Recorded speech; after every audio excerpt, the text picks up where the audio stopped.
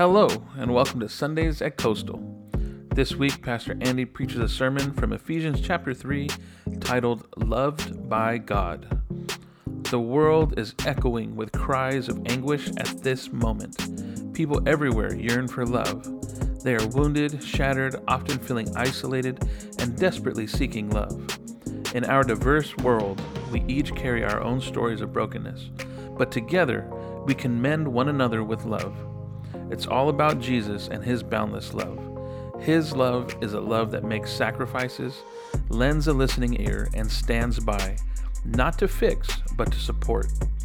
Jesus' love conquers darkness with light. So let's pause for a moment and open our hearts to the immense love that God has for each of us, right here and right now. What am I doing? I'm preaching. I love it that God just blew the sermon right off the thing, and He's just like, but I'm not going to do what a lot of pastors do, which says, let me just talk off the cuff for the next 2 hours because I didn't prepare anything. I actually wrote stuff down, and we're going to do that today. So if you are new or visiting with us this morning, welcome. Our church is led by a vision, and our vision comes from when Jesus stood in his hometown church and opened up the scroll of Isaiah, and he said, the Spirit of the Lord is on me and has anointed me to preach good news to the poor, to set the captives free, to give sight to the blind. And that scripture from Isaiah 61 is our heart as a church. God's Spirit is on us right now to do the same thing, and we're doing it. And so we believe three things as a church. Number one, there's always hope beyond our brokenness, always. And we spend our money here as a church, right? We support people who are struggling.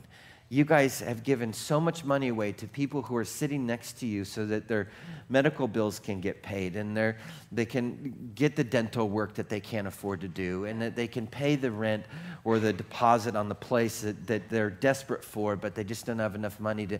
Like, you guys are doing that. I praise God for you.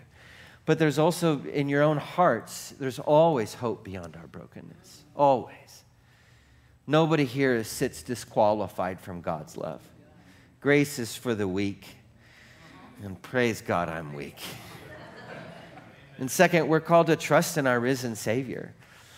And so I trust God when I give Him all of my life, my time, my heart, my energy, my resources, my finances, in faith. I don't know how it's going to work out, but God is so good.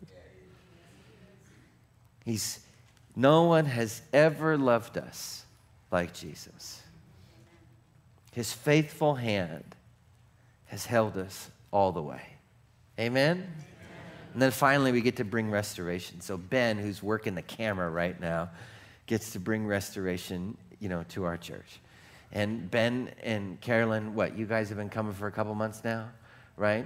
Do you have seminary degrees? Right? Strung together like 20 consecutive perfect days with no sin? No. Okay, so they're all like us. So this is the whole point of Change for $1. You too can make a difference in someone's life.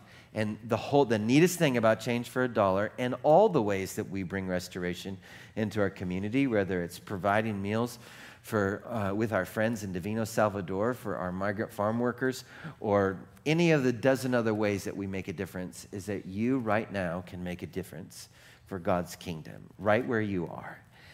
And so that's what we believe as a church, and each one of these beliefs has a choice that we make with it. And so we all say this together every week, and it's a choice we're choosing again, just like we do every day. So would you please, if you want to, choose with me. And you can say this out loud with me. And if you're at home, scream it so those who are waking up will get out of bed. Are you ready? Today, I choose to be changed by Jesus. I choose to seek Jesus first.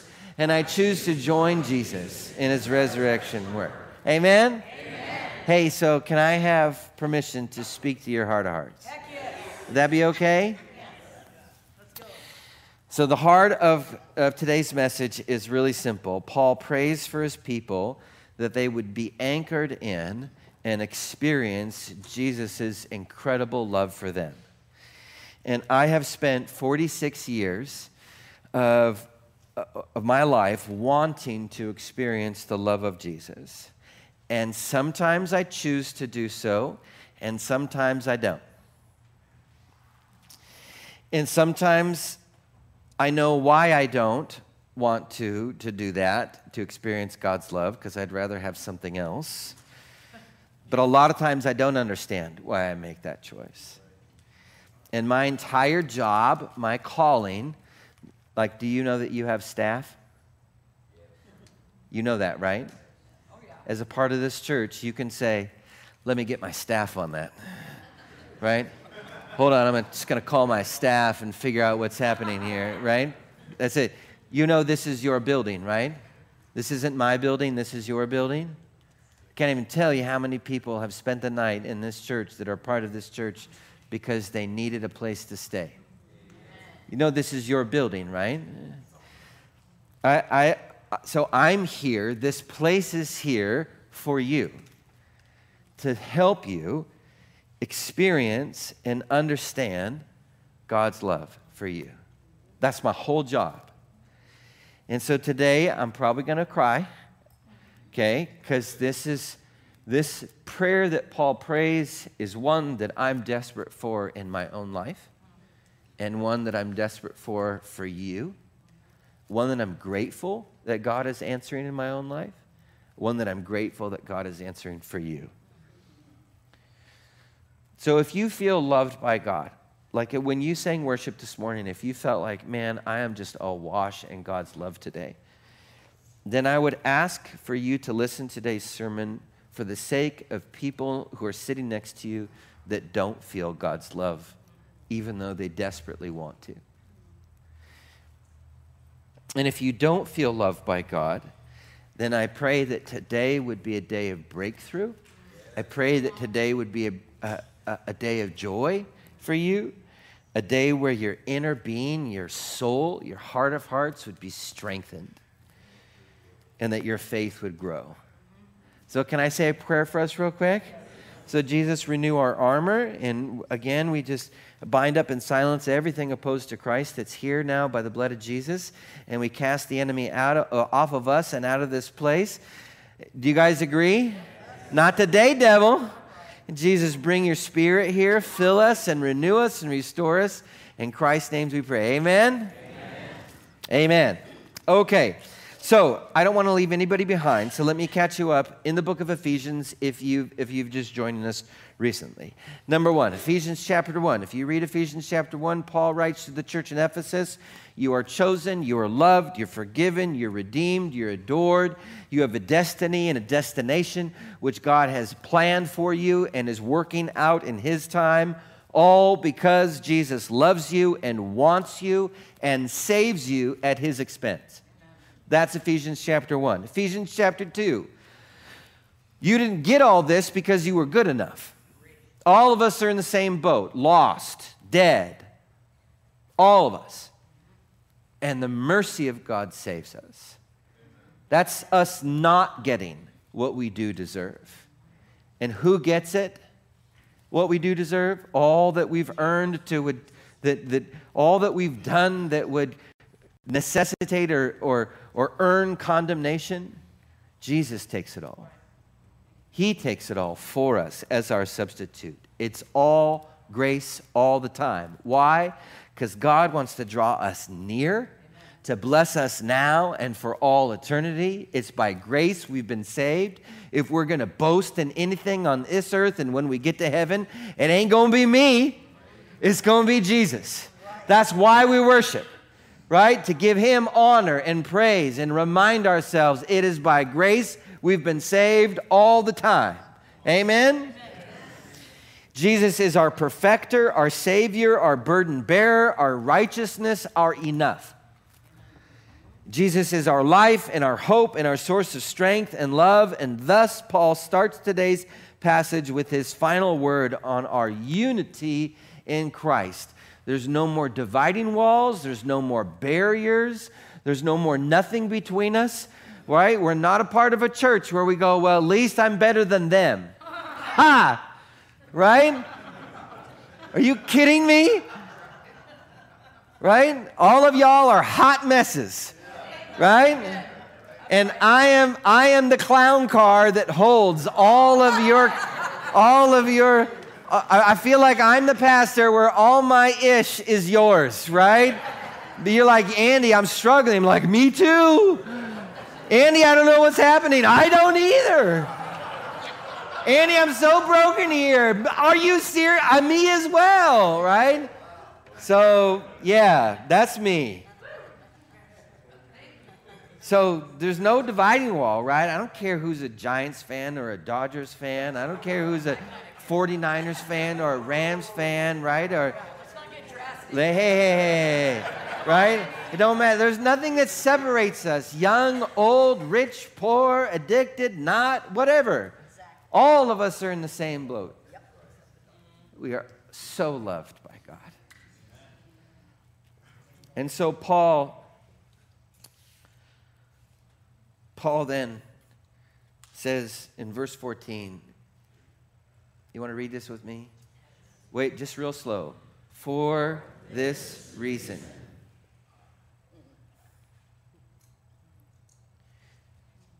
Paul, the murderer of people who followed the Savior that he was blind to see. Paul. Redeemed by grace. Paul. Just broken. I didn't need that. Broken. But put back together by God's kindness. Paul says, for this reason, I kneel before the Father, from whom every family in heaven and on earth derives its name. Why does he say that? Why does Paul say that? Because my last name is not the same as your last name, right? My last name is Rock, right? Chris Rock is my older brother. And yes, I'm related to The Rock.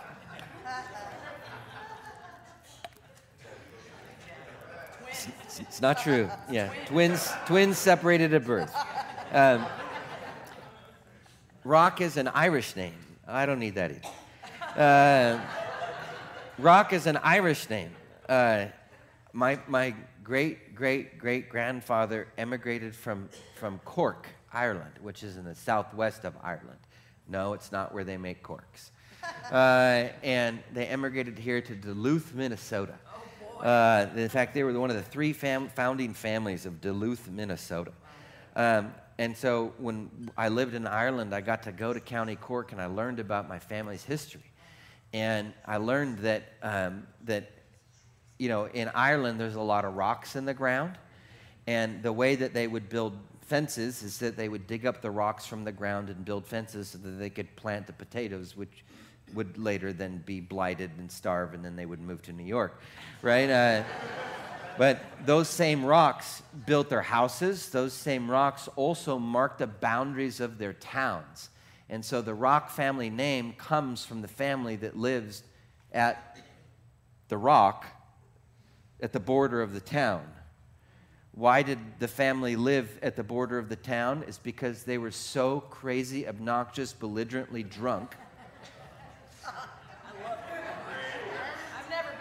that they were then asked to not leave but not stay. So my family's name isn't like, oh, strong, right? It's I'm cast out, but not all the way. I'm just asked to live at the border of the town. Definitely not welcomed in. Sort of in that nowhere space. Those are the rocks. My last name is not me, though. That's not my identity. I'm God's beloved child. I'm the bearer of his image. I'm the one that Jesus has saved. I'm a father and a husband and a lover and a warrior and a pastor. That's right. I belong to my heavenly Father, and he will never leave me. Now, Paul's story is a little bit different. He made a name for himself by being the best pastor of all the pastors. He was the rabbi of rabbis. He was more zealous for God, more dedicated to God than anybody else. In fact, anybody that he thought would besmirch or soil or diminish God's holiness or his character, he said, sign me up to wreck their lives. Right? I'm going to purify all of the sin from the church. And then Paul met Jesus on his way to do his job, to wreck Christians in Syria, and everything changed. Paul now understands the grace of God, that God's love is for the undeserving, that God's grace is for the weak, that God's mercy is for the blinded, the stubborn, us rebels who have no chance. Yep. That's us. Amen? Amen? Yep. So Paul, humbled into the dust, falling on his knees, knowing that his identity and his worth is in the name that his Father in heaven gives him by sheer grace, he prays. And this is what he prays for us. Read with me. I pray that out of his glorious riches he may strengthen you with power through his Spirit in your inner being. What the heck is an inner being? It's our soul. It's our heart of hearts. Those two are synonyms. Our heart of hearts, our soul, same thing. Why does our soul need strengthening? Why does our heart need strengthening? Why? Because there's a battle for your heart. There's a battle for your soul. The enemy of this world wants it dead. Jesus wants your heart and soul alive. Alive. We are glorious, powerful, dangerous, beautiful, a wrecking ball to evil. We're the people that go into hell and bring out the captives to set them free. That's what we do, baby. And you think, wait a minute, I'm not breaking into anyone's hell. Yes, you are. Are you kidding me? Every moment you love, every moment you encourage, every moment you pray, every moment you say, I don't feel like I'm qualified to give out change for $1, but I'll do it anyways. This church is built on story after story after story of the simple little things that you do that make all the difference in the world. Our souls are infinitely valuable, but they don't cost all that much. What do I mean by that? It's that $50 gift. It's that $10 coffee. It's that small little thing that we give that turns the tide in someone's life. It's like, are you kidding me? What is it? Change for $1, somebody gets $800 and they're like, God's real. For $800? Are you kidding? Are you kidding? The infinite worth that you and I have as God's beloved child, and we could just like rescue someone from hell for $800? What? And this is what we do week after week after week after week. What does the enemy want? He wants your heart dead. He wants your soul dead. He wants you diminished. He wants you to feel like, I can't make a difference. My prayers don't really work. This doesn't make any sense. I'm no good. God doesn't want me. God doesn't love me. I'm too far gone. I can't be redeemed. These prayers are not changing anything. That's what the enemy wants. He wants you off the field, on the sidelines, right? He doesn't want you engaged. He doesn't want you giving anything in your life because he knows the moment that you do, you are glorious. Why does Paul want our inner being strengthened by the power of the Holy Spirit? Because a strong heart, a strong soul, can see the battle raging around you. Let me help you understand.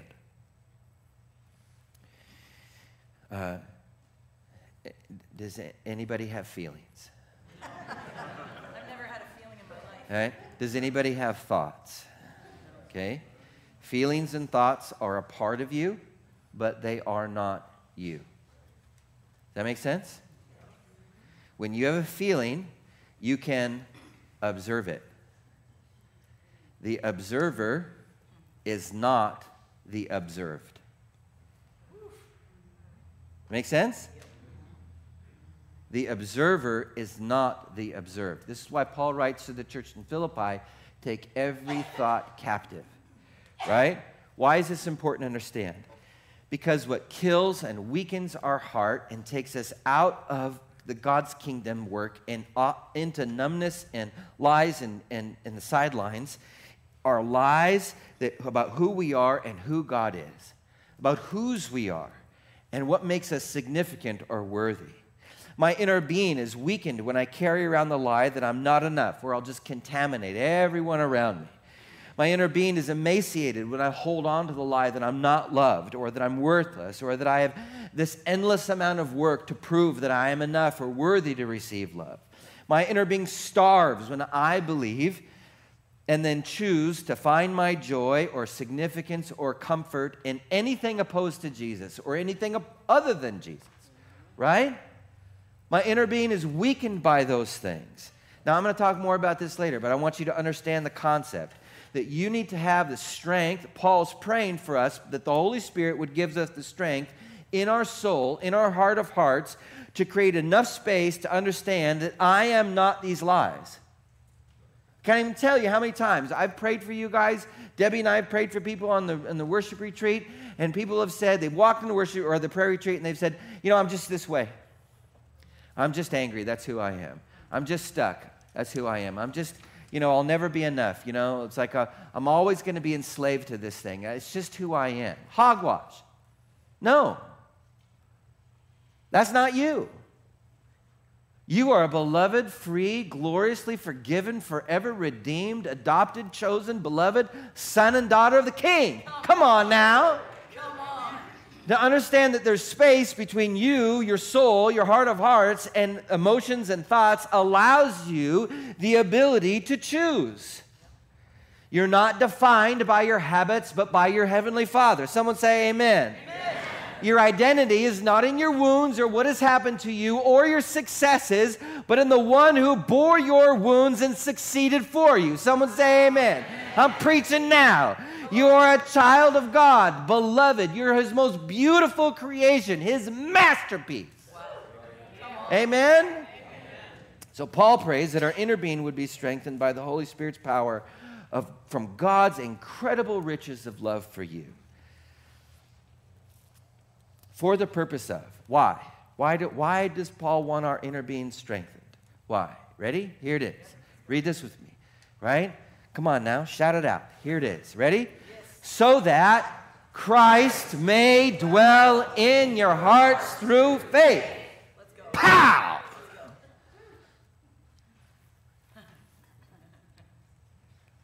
What is Paul praying? That you'd be strengthened by the Holy Spirit in your heart of hearts, in your soul, in your inner being, so that Jesus would dwell there. Yes. Let's talk about architecture for a moment. That means that our hearts are a place where something or someone can dwell.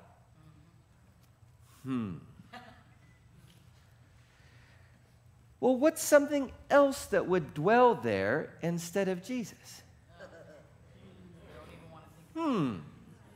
Now, we live in a strange Christian culture in which we've somehow assumed that asking Jesus into our hearts is a one-time event that happens either at summer camp or when we're so busted and up and broken that we have no other alternative but to throw out a Hail Mary, right?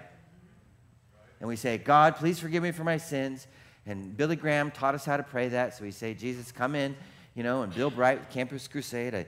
Jesus, sit on the throne of my heart. Here's the 4 spiritual laws, whatever way you got in the door here, right? Whatever campus ministry or girlfriend, whoever saved you, right? Because like every dude in this church is here because they thought a girl was cute at church, right? So however you got saved, you need to understand something, right? Number 1, salvation, next slide. Salvation happens the moment I believe and invite Jesus into my heart. We are forever saved, forever forgiven, forever His. Let's go. No matter how you got in the door, you're here. Just like Zeddy said when he led worship, right? We have, the moment we invite Jesus in, he had never gone. He's faithful to us, right? Yes? Great. Then the hard work begins of understanding and removing all the things that dwell in my heart of hearts that's killing me, that Jesus doesn't want there. That's that old-timey word called sanctification. So I discover all the time that I'm not trusting Jesus. Don't you? Right? That's why your spouse keeps on yelling at you. Right? That's why you keep on struggling with that one thing. Right? That's what keeps on wrecking you. That's where a habit that you go back to over and over and over again that doesn't satisfy. That strategy and conflict that's not working. Right? How you speak to yourself is actually how you speak to other people. You can only give away what you have. So what am I discovering? I'm discovering that something else, some other strategy, some lie, some wound, some heartache is living in my heart of hearts. And I'm operating from that place. And so Paul's prayer is that we would be strengthened so that we would invite Jesus in to displace and push out anything else. Now, the enemy wants me focused on me saving me. That's called sin. That's all sin is. It's just me saving me. It's me saving me with anything and any strategy and anyone, right? I love Martin Luther, the German reformer, 1500s. When he translated sin from Latin into German, his translation was, sin is navel-gazing.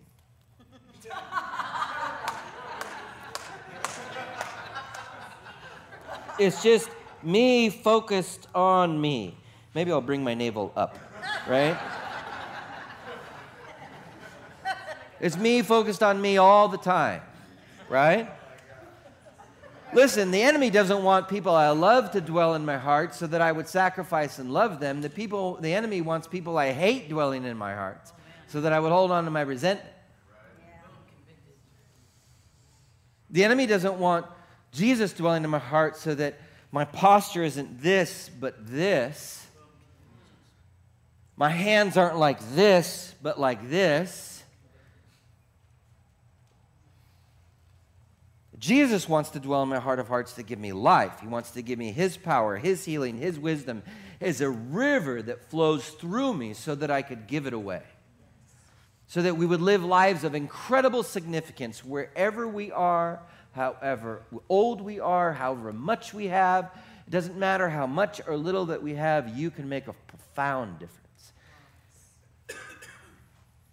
There is a battle for your heart. The Bible talks about your heart more than any other subject in the Bible. Right. Hell, salvation, money, sex, all of it. Battle for your heart is the number one topic of the Bible. So Paul prays our inner beings would be strengthened so that we'd have faith to have Jesus dwell in our hearts. Now, for years, I thought that I was doing this because I worked at a church, and so I assumed that being in the church meant that God dwelled in my heart. But being in the church doesn't mean that any more than being in your garage means you're a car.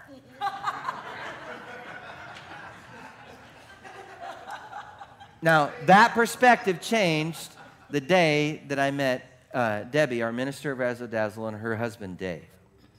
And when we became friends with them, it was an amazing conversation, amazing week together where I tell you the story more later. But basically, I was a speaker at a camp, and Debbie was so thoroughly unimpressed with me that she slept in because, you know, I wasn't saying much of anything that was worth listening to, that's for sure, right? But I was like hounding her, persisting her, and then like, hey, you know, like, I want to get to know you more and Dave more, and you know, long story short, Dave told me that Jesus wants me to have a heart that would surrender to God, right? Which I never really understood. I thought that I had done that when I prayed with Bumblebee, my camp counselor, right? I did. I invited Jesus in my heart. And I'm like, oh, there's more?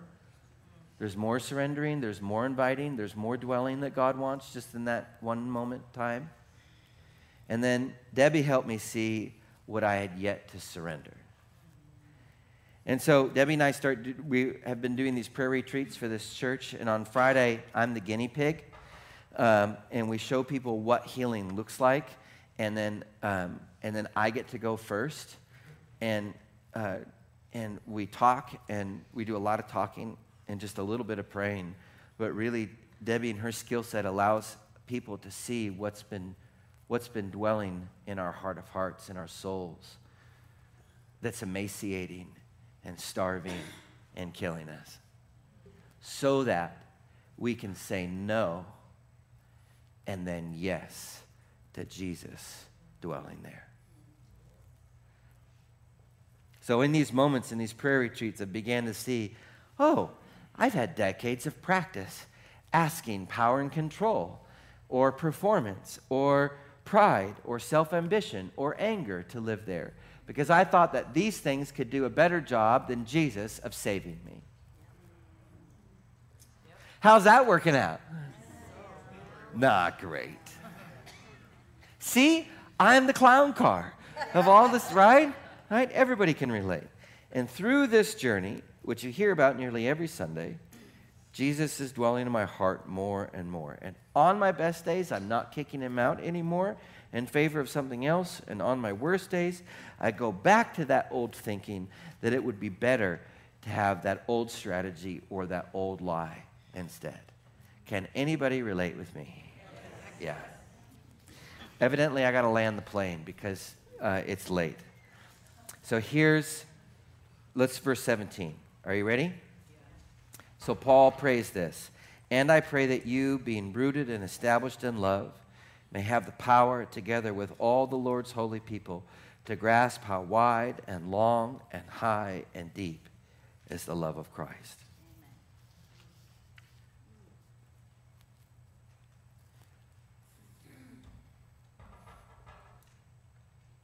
That you'd know it.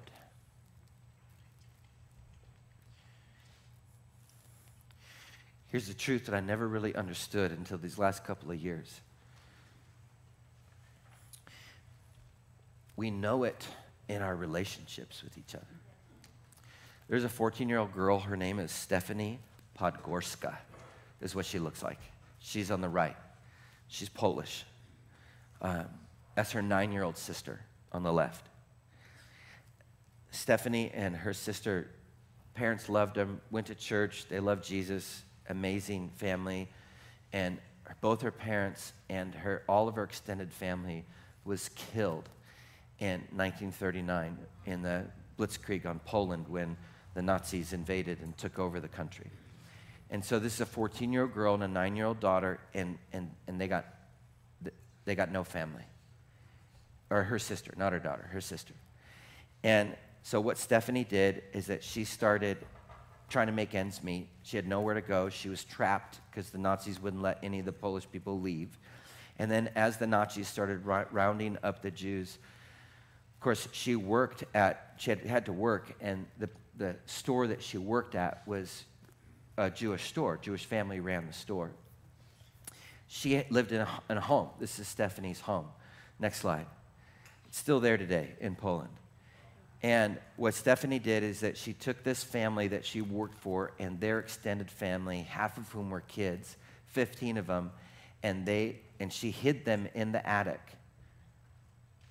for 5 years.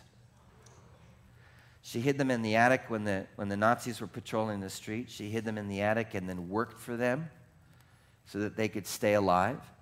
She hid them in the attic, and even when Nazis says, we need to take over your house and house troops here. 15 Jews living in an attic, children, Nazi troops down below. She saved every single one of them. All 15 of them made it throughout the war. She even married one of them. And there's an amazing book about it. But everybody that was saved says this: I was saved by Stephanie's love.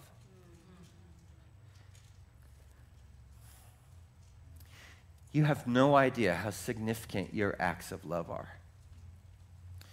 And I pray that as you allow people to love you, that you would begin to understand the breadth and the depth and the length and the expanse of God's love for you.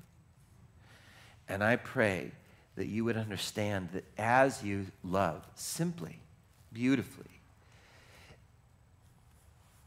even when you've been wrecked, even when you're struggling with grief, even when your heart is broken, even when you're so tired and you don't know where the strength is going to come from next, when you love, that God is moving through you in remarkable ways. So I'm inviting you right now to do the thing that I was invited to do, which is close your eyes and just take a breath. Take a deep breath and keep on breathing deep. And Jesus, as we breathe in, we surrender our heart of hearts to you. Do you guys agree? Yes. Jesus, as we breathe in, we ask that you'd fill us up with your love. That it wouldn't be a love that we would just know about in our brains, but that we would experience in our souls. God, we've been so wrecked by life. Some of us are in a beautiful spot today, and some of us are just so hurting. We want you to dwell in our hearts, Jesus. Do you guys agree? And so we step out in faith and invite you deeper and deeper in. Come, Lord Jesus, dwell in my heart of hearts. Save me, forgive me, renew me, strengthen me. And all God's people said, amen. I love you so much. I am so grateful for each and every one of you. I praise God for you. Thank you for loving me back to life. Would you stand for the benediction? Lord Jesus, bless and seal all these good things in my friend's heart. I pray against the enemy's plans to rob, steal, or destroy the love that you've poured into them now. And now may the Lord bless you and keep you. May the Lord make his face to shine upon you and be gracious to you. May the Lord lift up his countenance, that's his delight in you, and give you the peace and the love that surpasses all understanding. In the name of the Father, and the Son, and the Holy Spirit. And all God's people said? Amen. Amen. You guys, if you want prayer, come forward. If you don't, grab something to eat and sign up to be a prayer pal. Pastor Andy Rock is the senior pastor of Coastal Community Church. It's located in Grover Beach, California, and serves communities across the Central Coast. Join us online each week on Sunday morning at 9 a.m. for our weekly live stream. We also have 2 in-person services at 9 a.m. and 10:40 a.m. in our sanctuary. Coastal Community Church is located at 1830 Farrell Road, Grover Beach, California. For more information, visit our website, www.mycoastal.org. Thanks for joining us, and I hope you have a great week.